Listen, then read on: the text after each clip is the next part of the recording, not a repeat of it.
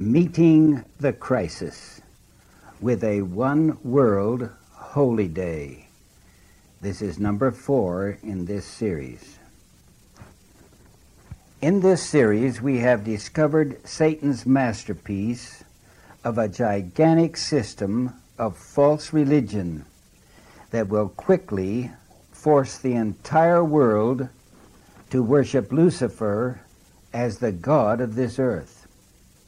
And in order to assure that such a goal will be reached, Satan is determined to develop a one-world government, which we know today as the United Nations.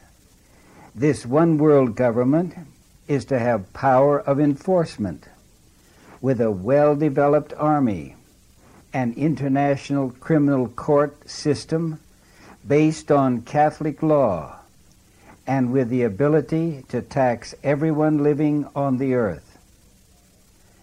Through this present worldwide ecumenical program, every religion in the world is to be eventually united into a one-world church whose teachings of love and unity will be agreeable to all.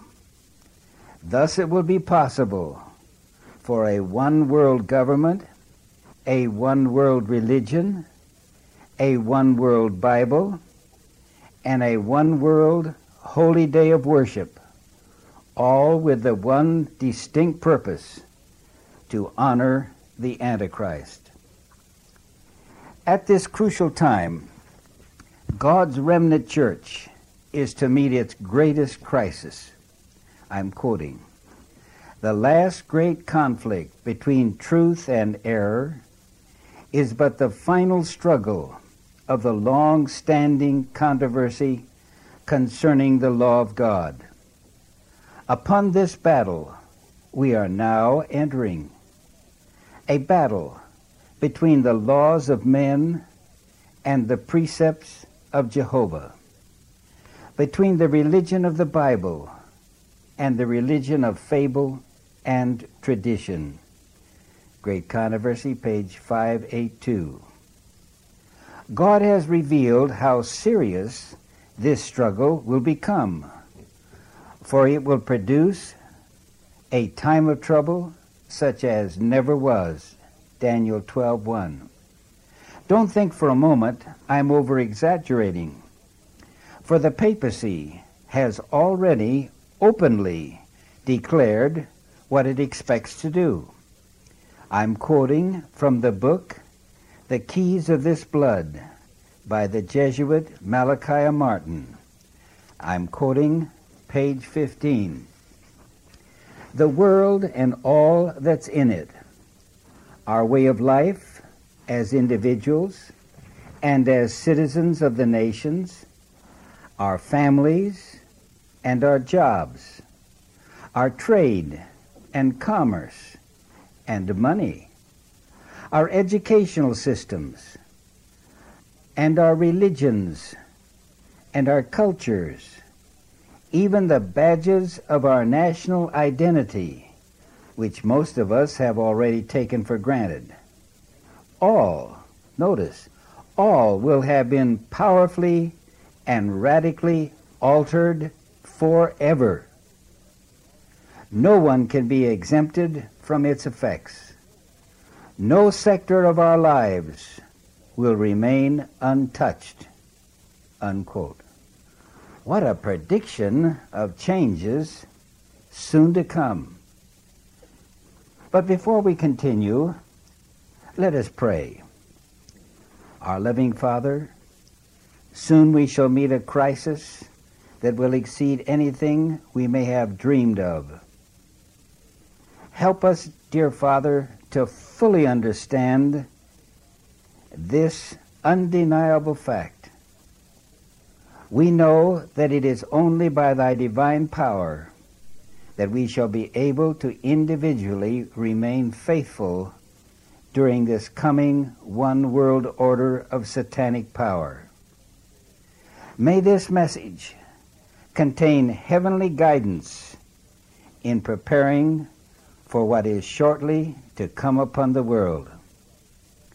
And we ask this guidance in the name of Jesus. Amen.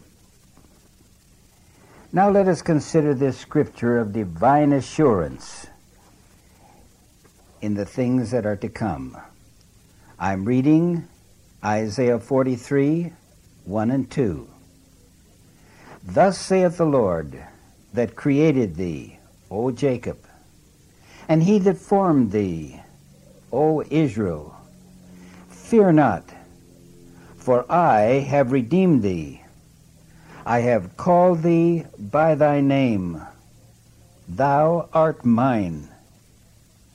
When thou passest through the waters, I will be with thee, and through the rivers, they shall not overflow thee. When thou walkest through the fire, thou shalt not be burned, neither shall the flame kindle upon thee. Let us go back in time when this promise was actually fulfilled on the plain of Dura of old Babylon. This is the time period of 606 BC to 538 BC, when King Nebuchadnezzar ruled the world.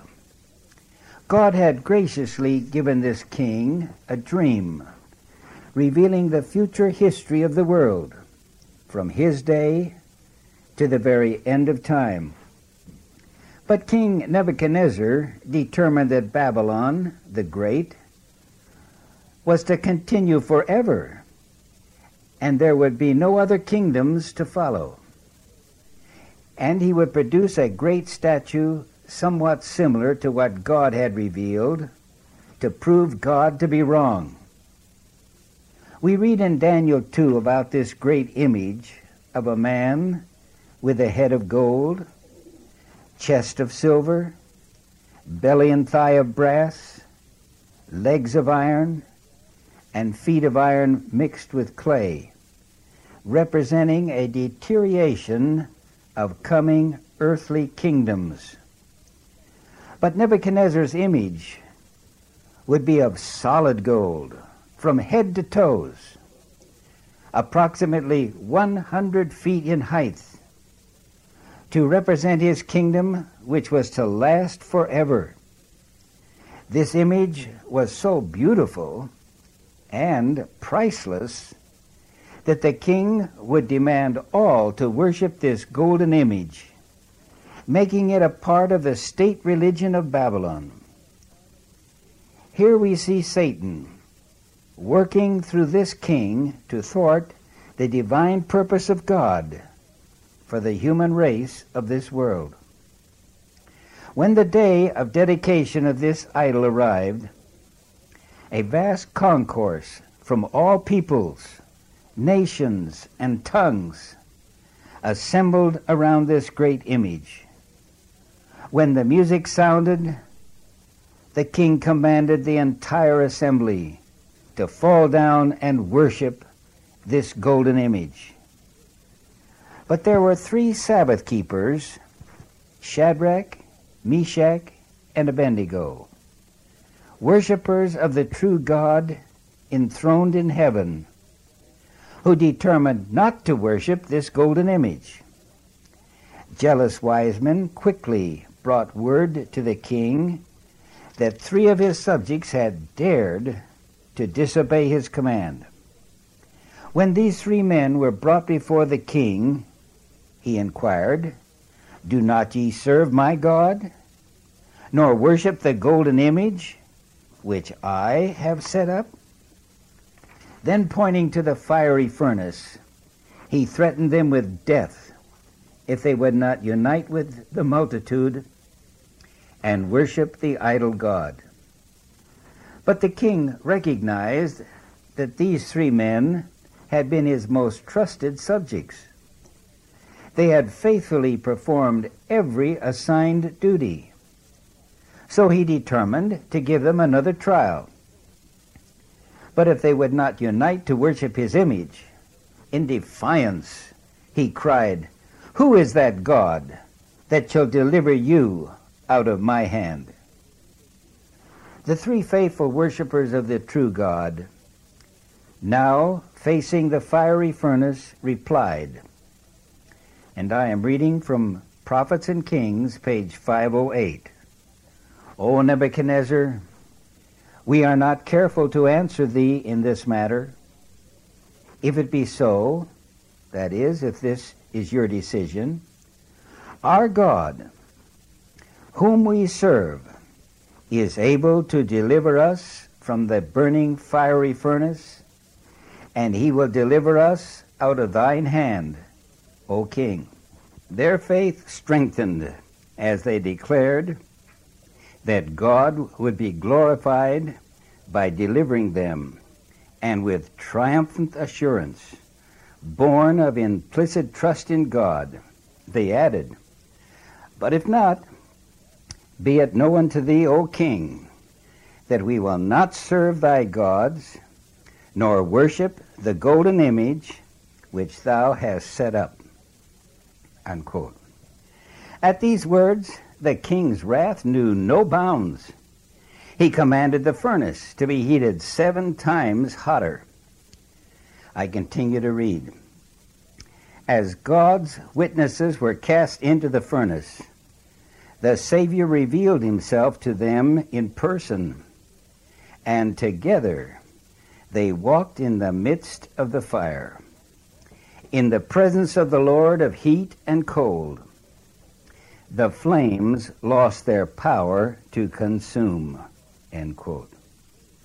What a God! Praise his name! The king arose from his royal seat expecting to see these 3 men utterly destroyed. But suddenly his face grew pale, for as he stares into the final fiery furnace, he cries, did not we cast 3 men bound into the midst of the fire? Lo, I see 4 men, loose, walking in the midst of the fire, and they have no hurt, and the form of the 4th is like unto the Son of God. Page 509, Prophets and Kings. Now the king forgets his dignity. He goes up to the very entrance of the furnace and cries, Ye servants of the Most High God, come forth. Shadrach, Meshach, and Abednego, come forth untouched by the flames. Not a hair of their head had been singed. Here we discover the important lesson of this presentation. I am reading from Prophets and Kings, page 512. In this our day, many of God's servants, though innocent of wrongdoing, will be given over to suffer humiliation and abuse at the hands of those who, inspired by Satan, are filled with envy and religious bigotry. Especially will the wrath of man be aroused against those who hallow the Sabbath of the 4th commandment. And at last, a universal decree will denounce these as deserving of death. Unquote. This opens our subject, the soon coming National Sunday Law. The New World Order of the United Nations, which we know to be the right-hand political power of Rome, will use our nation as the example to be followed by all nations of the world. This is why what takes place in America is of such great importance. A national Sunday law will jumpstart a list of crucial events which will lead to the grand climax of Christ's second coming to deliver his saints from certain death. Listen carefully as we look at some of these very important quotations. I'm reading from the Last Day Events, page 128. Sooner or later, Sunday laws will be passed, unquote. If this were written today, I believe it would read sooner. Believe me, as we progress in this study, it will be sooner than many of us think. God in His mercy has graciously given us many details. First, we will notice that the Sunday law will take place by a national act, not by state laws enacted here and there. I'm reading from Spirit of Prophecy, Book 4, page 410. Our land is in jeopardy. The time is drawing on when its legislatures shall so abjure the principles of Protestantism as to give countenance to the Romish apostasy. The people for whom God has so marvelously wrought, strengthening them to throw off the galling yoke of popery, will, by a national act, give vigor to the corrupt faith of Rome, and thus arouse the tyranny which only waits for a touch to start again the cruelty and despotism, unquote. Oh, what dramatic words!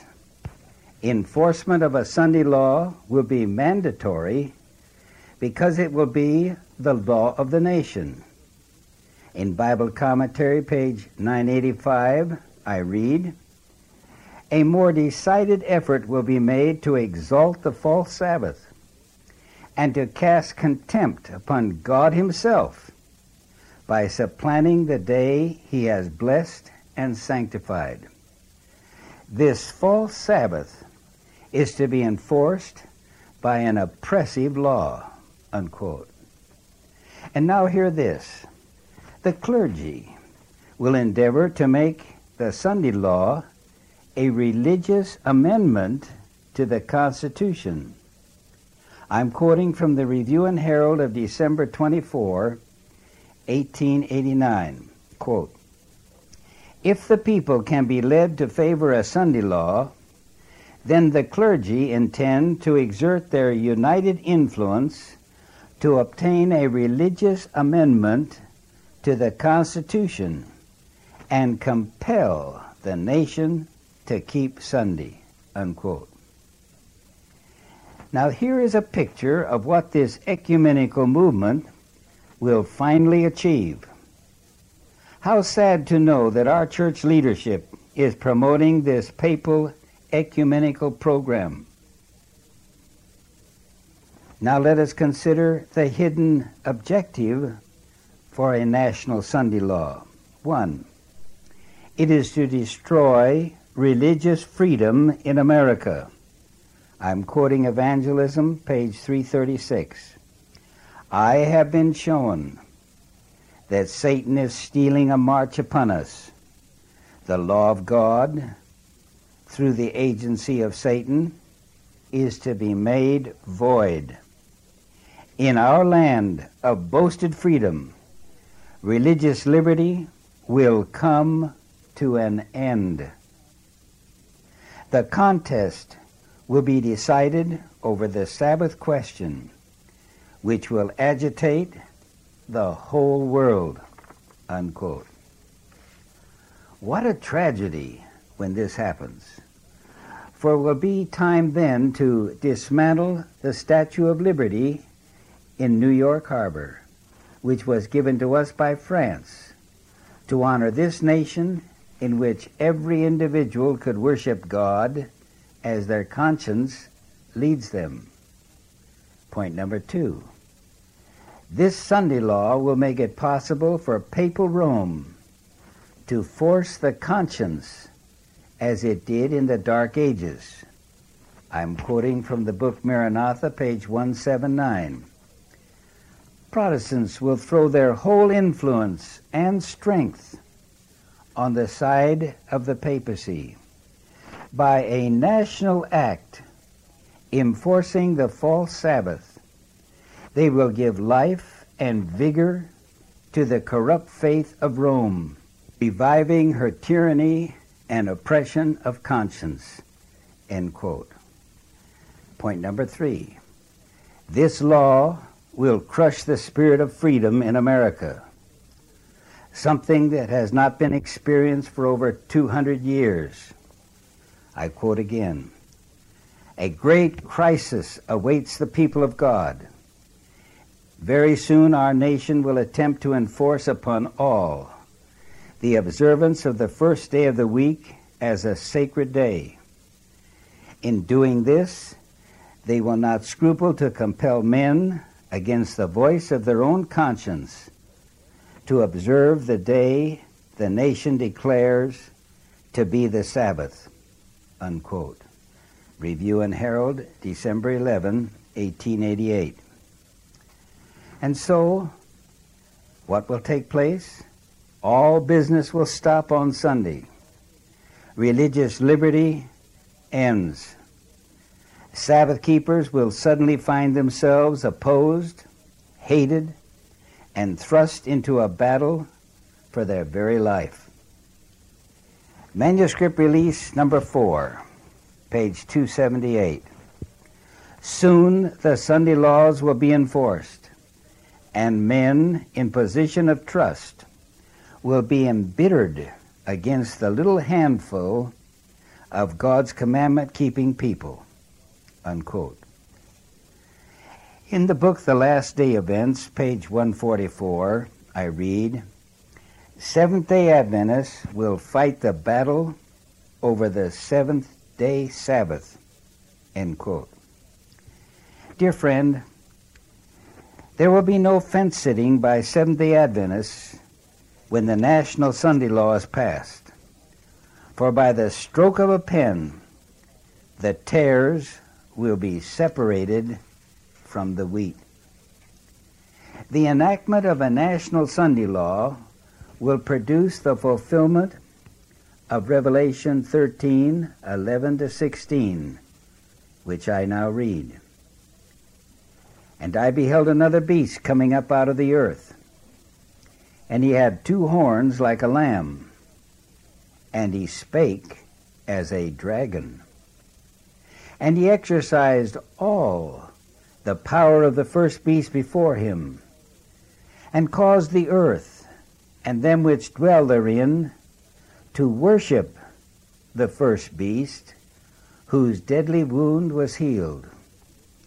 And he doeth great wonders, so that he maketh fire come down from heaven on the earth in the sight of men, and deceiveth them that dwell on the earth by the means of those miracles which he had power to do in the sight of the beast, saying to them that dwell on the earth that they should make an image to the beast, which had the wound by the sword, and did live. And he had power to give life unto the image of the beast, that the image of the beast should both speak and cause that as many as would not worship the image of the beast should be killed.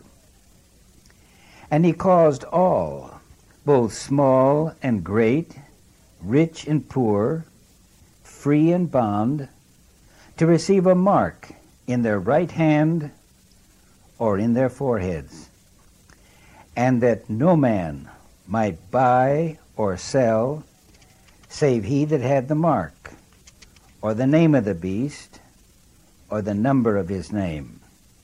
Here is wisdom. Let him that hath understanding count the number of the beast, for it is the number of a man, and his number is 666. Notice how the great controversy points out 3 outstanding steps that will take place. Namely, number 1, a worship of the beast. 2, the making of an image to the beast. 3, and the placement of the mark of the beast. I'm reading from Great Controversy, page 578. The prophecy of Revelation 13 declares that the power represented by the beast with the lamb-like horns shall cause the earth and them which dwell therein, notice number 1, to worship the papacy, there symbolized by the beast like unto a leopard. The beast with 2 horns is also to say to them that dwell on the earth, number 2, that they should make an image to the beast. And, furthermore, it is to command all, both small and great, rich and poor, free and bond, point number 3, to receive the mark of the beast. It has been shown that the United States is the power represented by the beast with lamb-like horns, and that this prophecy will be fulfilled when the United States shall enforce Sunday observance. Let us now explore each of these 3 events in detail. First, let us take the words, to worship the beast. Testimonies, Volume 5, page 525, I quote, "The decree will go forth requiring all to worship the beast and his image," unquote.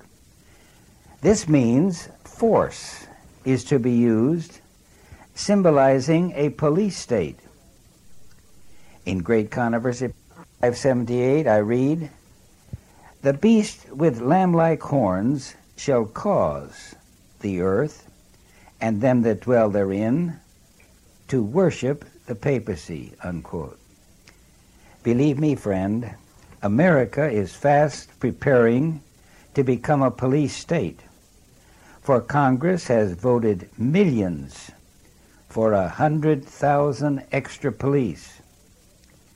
And don't overlook that foreign troops are now stationed on American soil to be used, if necessary, to force its people to obey the will of the government. Detention camps stand ready to incarcerate millions.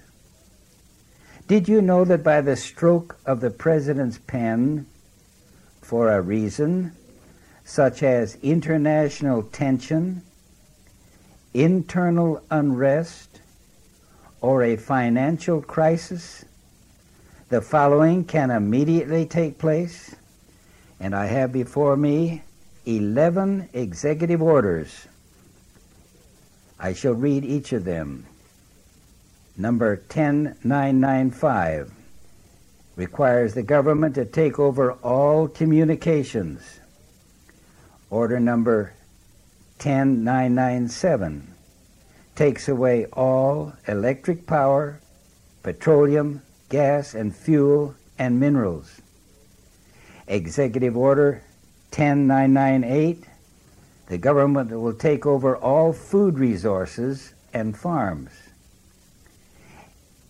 Order number 10999 takes over all means of transportation, controlling highways and seaports. Please turn this tape over to continue. 1000 drafts all citizens into a workforce under government supervision. Order number 11,000, number 1, takes over all health, welfare, and educational functions. Order 11,002 empowers the Postmaster General to register all citizens nationwide. Order 11,003 takes over all airports and aircraft.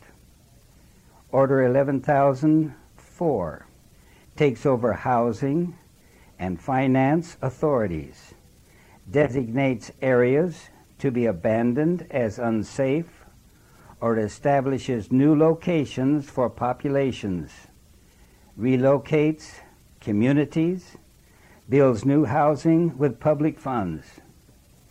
Order 11,005 takes over all railroads, inland waterways, and public storage facilities. Order 11,051 designates responsibilities of the Office of Emergency Planning, gives authorization to put the above orders into effect in time of increased international tension or economic or financial crisis. Under President Nixon, these orders were combined into Executive Order 11,490.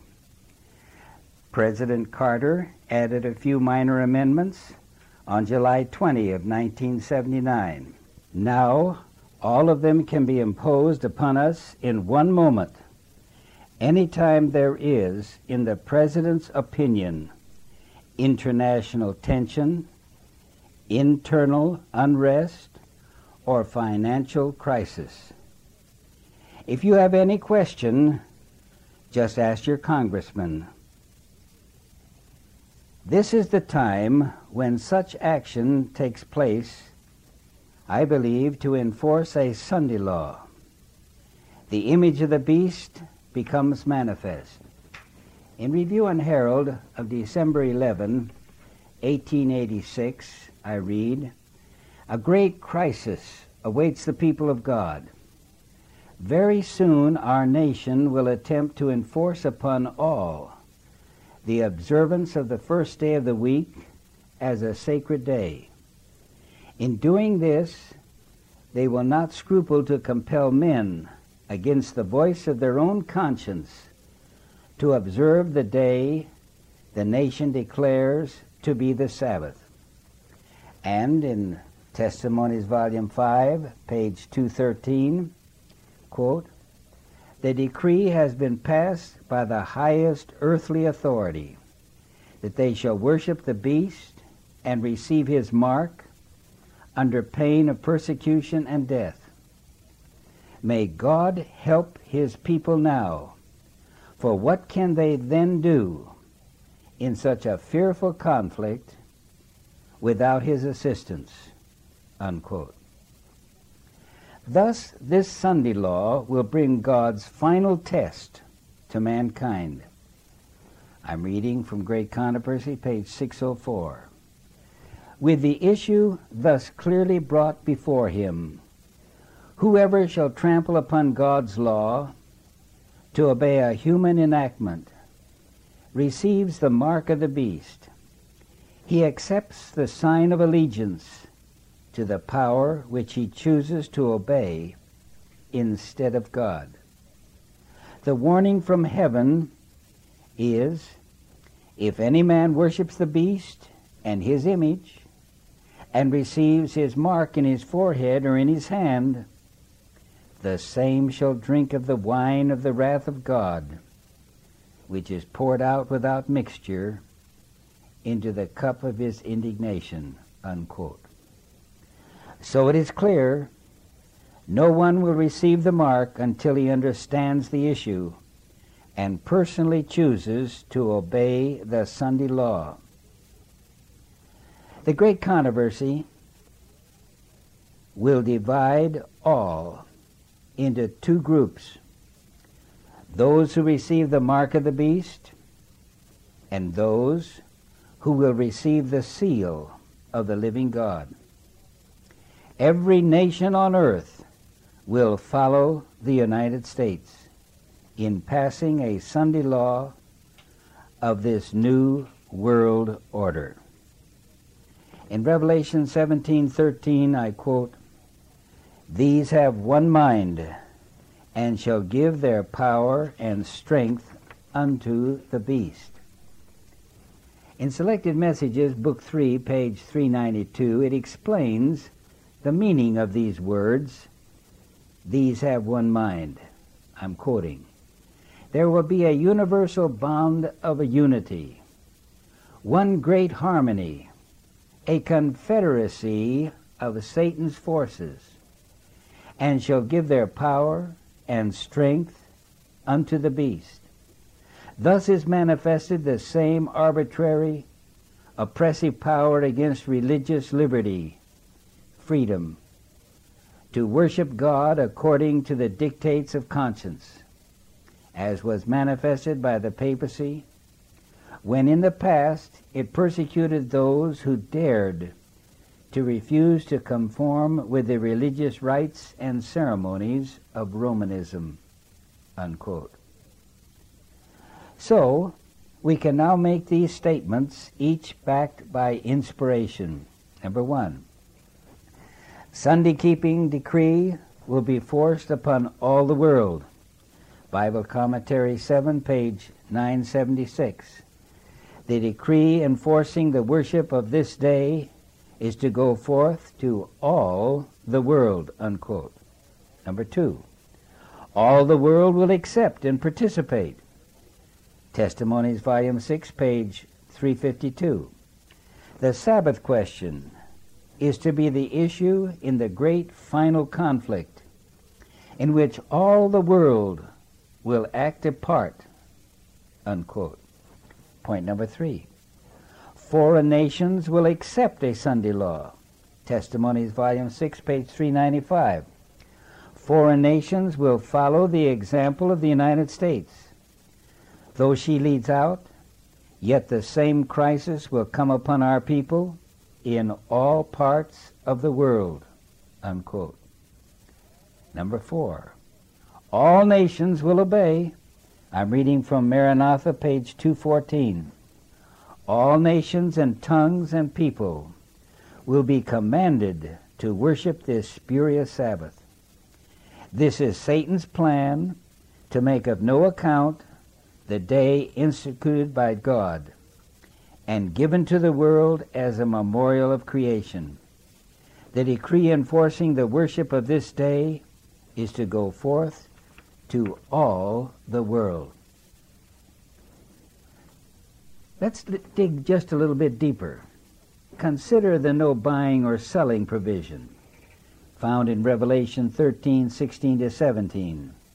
And he caused all, both small and great, rich and poor, free and bond, to receive a mark in their right hand or in their foreheads, and that no man might buy or sell, save he that had the mark, or the name of the beast, or the number of his name.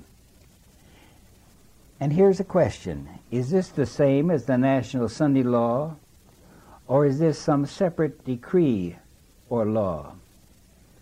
We are not told much about this. It could be the follow-up legislation. But then, the penalties of the original National Sunday Law are so strong that all but a few will yield to keep Sunday sacred and receive the mark of the beast. For we are told that the threat of imprisonment and death are included in the Sunday Law, and such is even stronger than the no buy or sell without the mark. But now, let us look at other information God has given. And the details are amazing. For instance, all assets will be worthless. I'm reading from Last Day Events, page 148. Quote, hoarded wealth will soon be worthless, when the decree shall go forth that none shall buy or sell except they that have the mark of the beast. Very much means will be of no avail, unquote. Remember, this no buy or sell restriction applies to only commandment keepers. Council on Stewardship, page 40, I read, there is a time coming when commandment keepers can neither buy nor sell. Make haste to dig out your buried talents. If God has entrusted you with money, show yourself faithful to your trust. Unwrap your napkin and spend your talents and send your talents to the exchangers, that when Christ shall come, he may receive his own with interest. In Desire of Ages, page 121, is the following.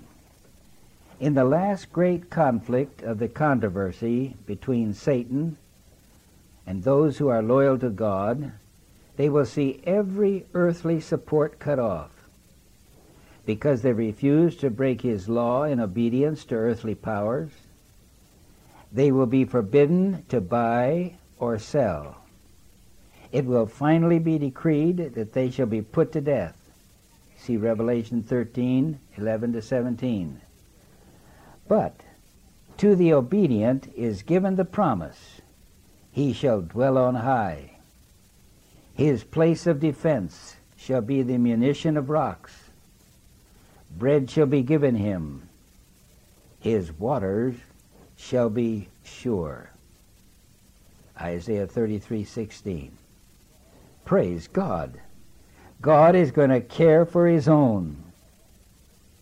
By this promise, the children of God will live. When the earth shall be wasted with famine, they shall be fed.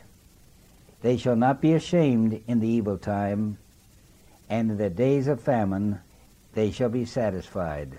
Psalm 37:29. And this no buy or sell law will be worldwide, for the entire world will be under the new world order of the papacy. Prophets and Kings, page 183, I read, Satan says, notice how he has planned to achieve this. Satan says, for the fear of wanting food and clothing, they will join with the world in transgressing God's law.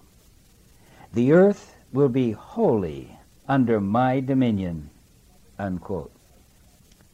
Now this brings us back to our opening remarks. Manuscript release, page 91, 1896. I'm quoting. As Nebuchadnezzar, the king of Babylon, issued a decree that all who would not bow down and worship this image should be killed, so a proclamation will be made that all who will not reverence the Sunday institution will be punished with imprisonment and death, unquote. With such admonition, which we have just read, we should not overlook other warnings given in the inspiration. And that is, we should make every effort now, while it is possible, to leave the large cities and move to the country. I'm reading from Selected Messages, page 142. Educate our people to get out of the cities into the country, where they can obtain a small piece of land and make a home for themselves and their children. But ere long there shall be such strife and confusion in the cities that those who wish to leave will not be able. We must be preparing for these issues. And again comes the urgent words found in Selected Messages 356. Get out of the cities as soon as possible. Furthermore, we have also been instructed that unions will have a definite part in this final conflict. Therefore, we are to have nothing to do with them. 1. We are not to unite with them. Selected Messages, page 144. Those who claim to be the children of God are in no case to bind up with the labor unions that are formed or that shall be formed. This the Lord forbids. Cannot those who study the prophecies see and understand what is before us? Unquote. Number 2, membership in unions will wrap you in the fold of the enemy. I'm reading from Selected Messages, page 142. The work of the people of God is to prepare for the events of the future, which will soon come upon them with binding force. In the world, gigantic monopolies will be formed. And friend, we hear of this almost every day in the news. Men will bind themselves together in unions that will wrap them in the fold of the enemy. A few men will combine to grasp all the means to be obtained in certain lines of business. Trade unions will be formed, and those who refuse to join these unions will be marked men, unquote. Number 3, and don't overlook the unforgettable statement of the most terrible violence that is to come. In Letter 99, 1904, page 3, I quote, "There is a great work before us. The enemy has succeeded in occupying the minds of those who believe the truth for this time, and hindrance after hindrance has been placed in the way of the advancement of God's work. It will be more difficult in the future than it is today.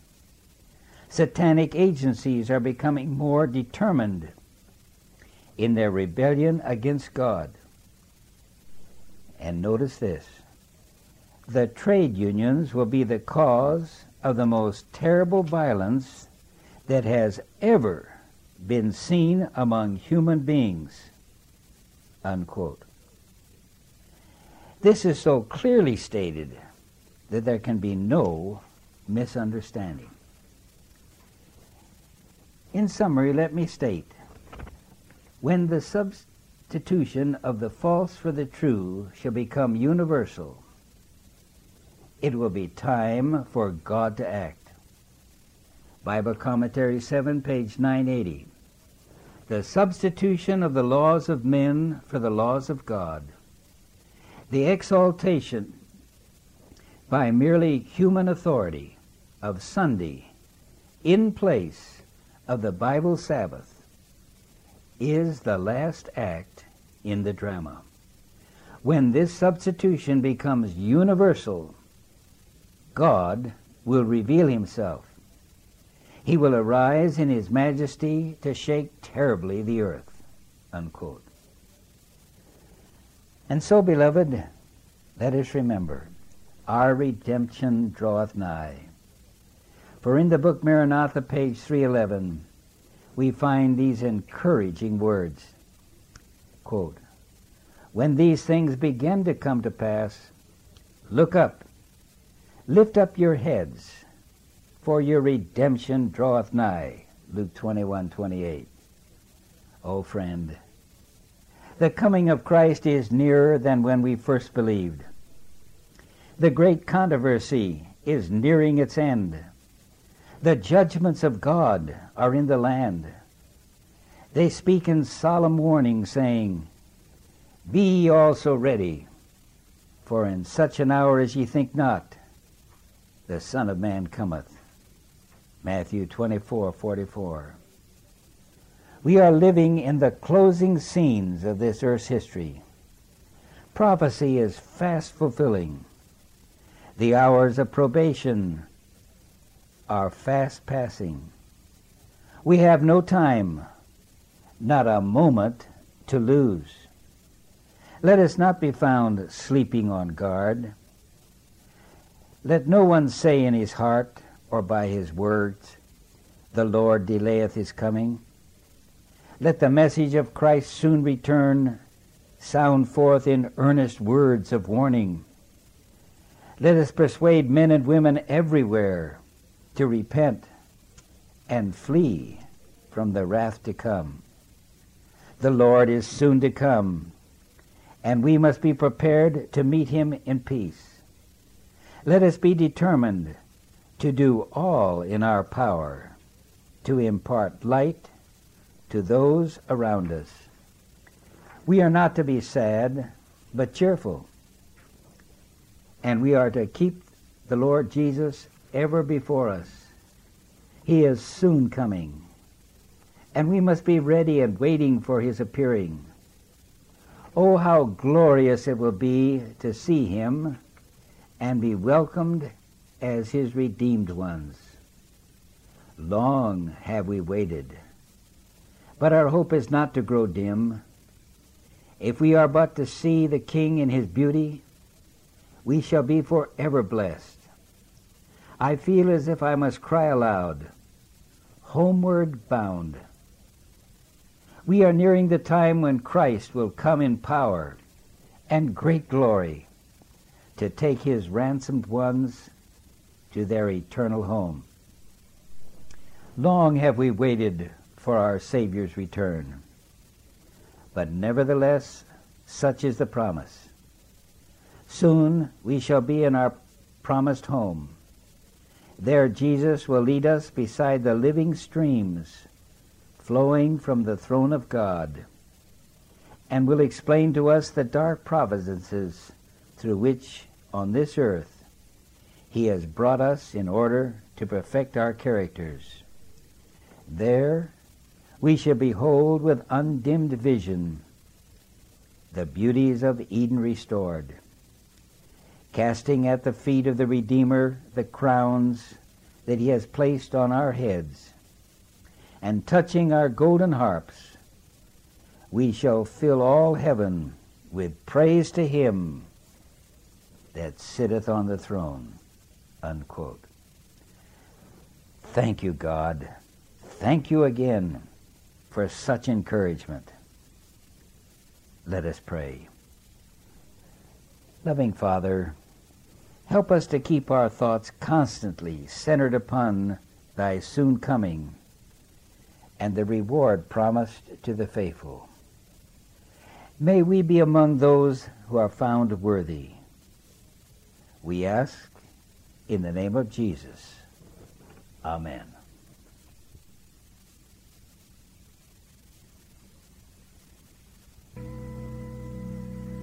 I have often been told of the houses built of shining gold in that far-away land in the sky.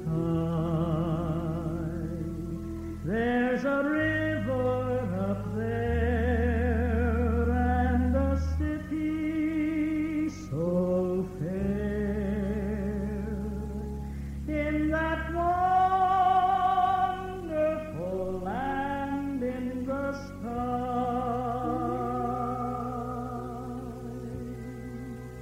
I want to see heaven, don't you? I want to see heaven, don't you? I want to see Jesus, my Savior and Lord. Oh, I want to see heaven, don't you?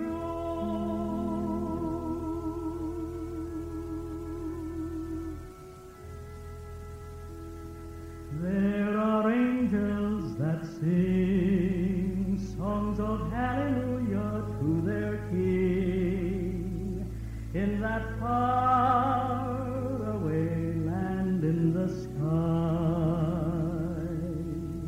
All the mansions up there Jesus went to prepare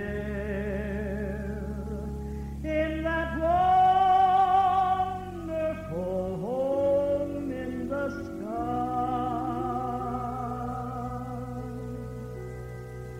I want to see heaven, don't you? I want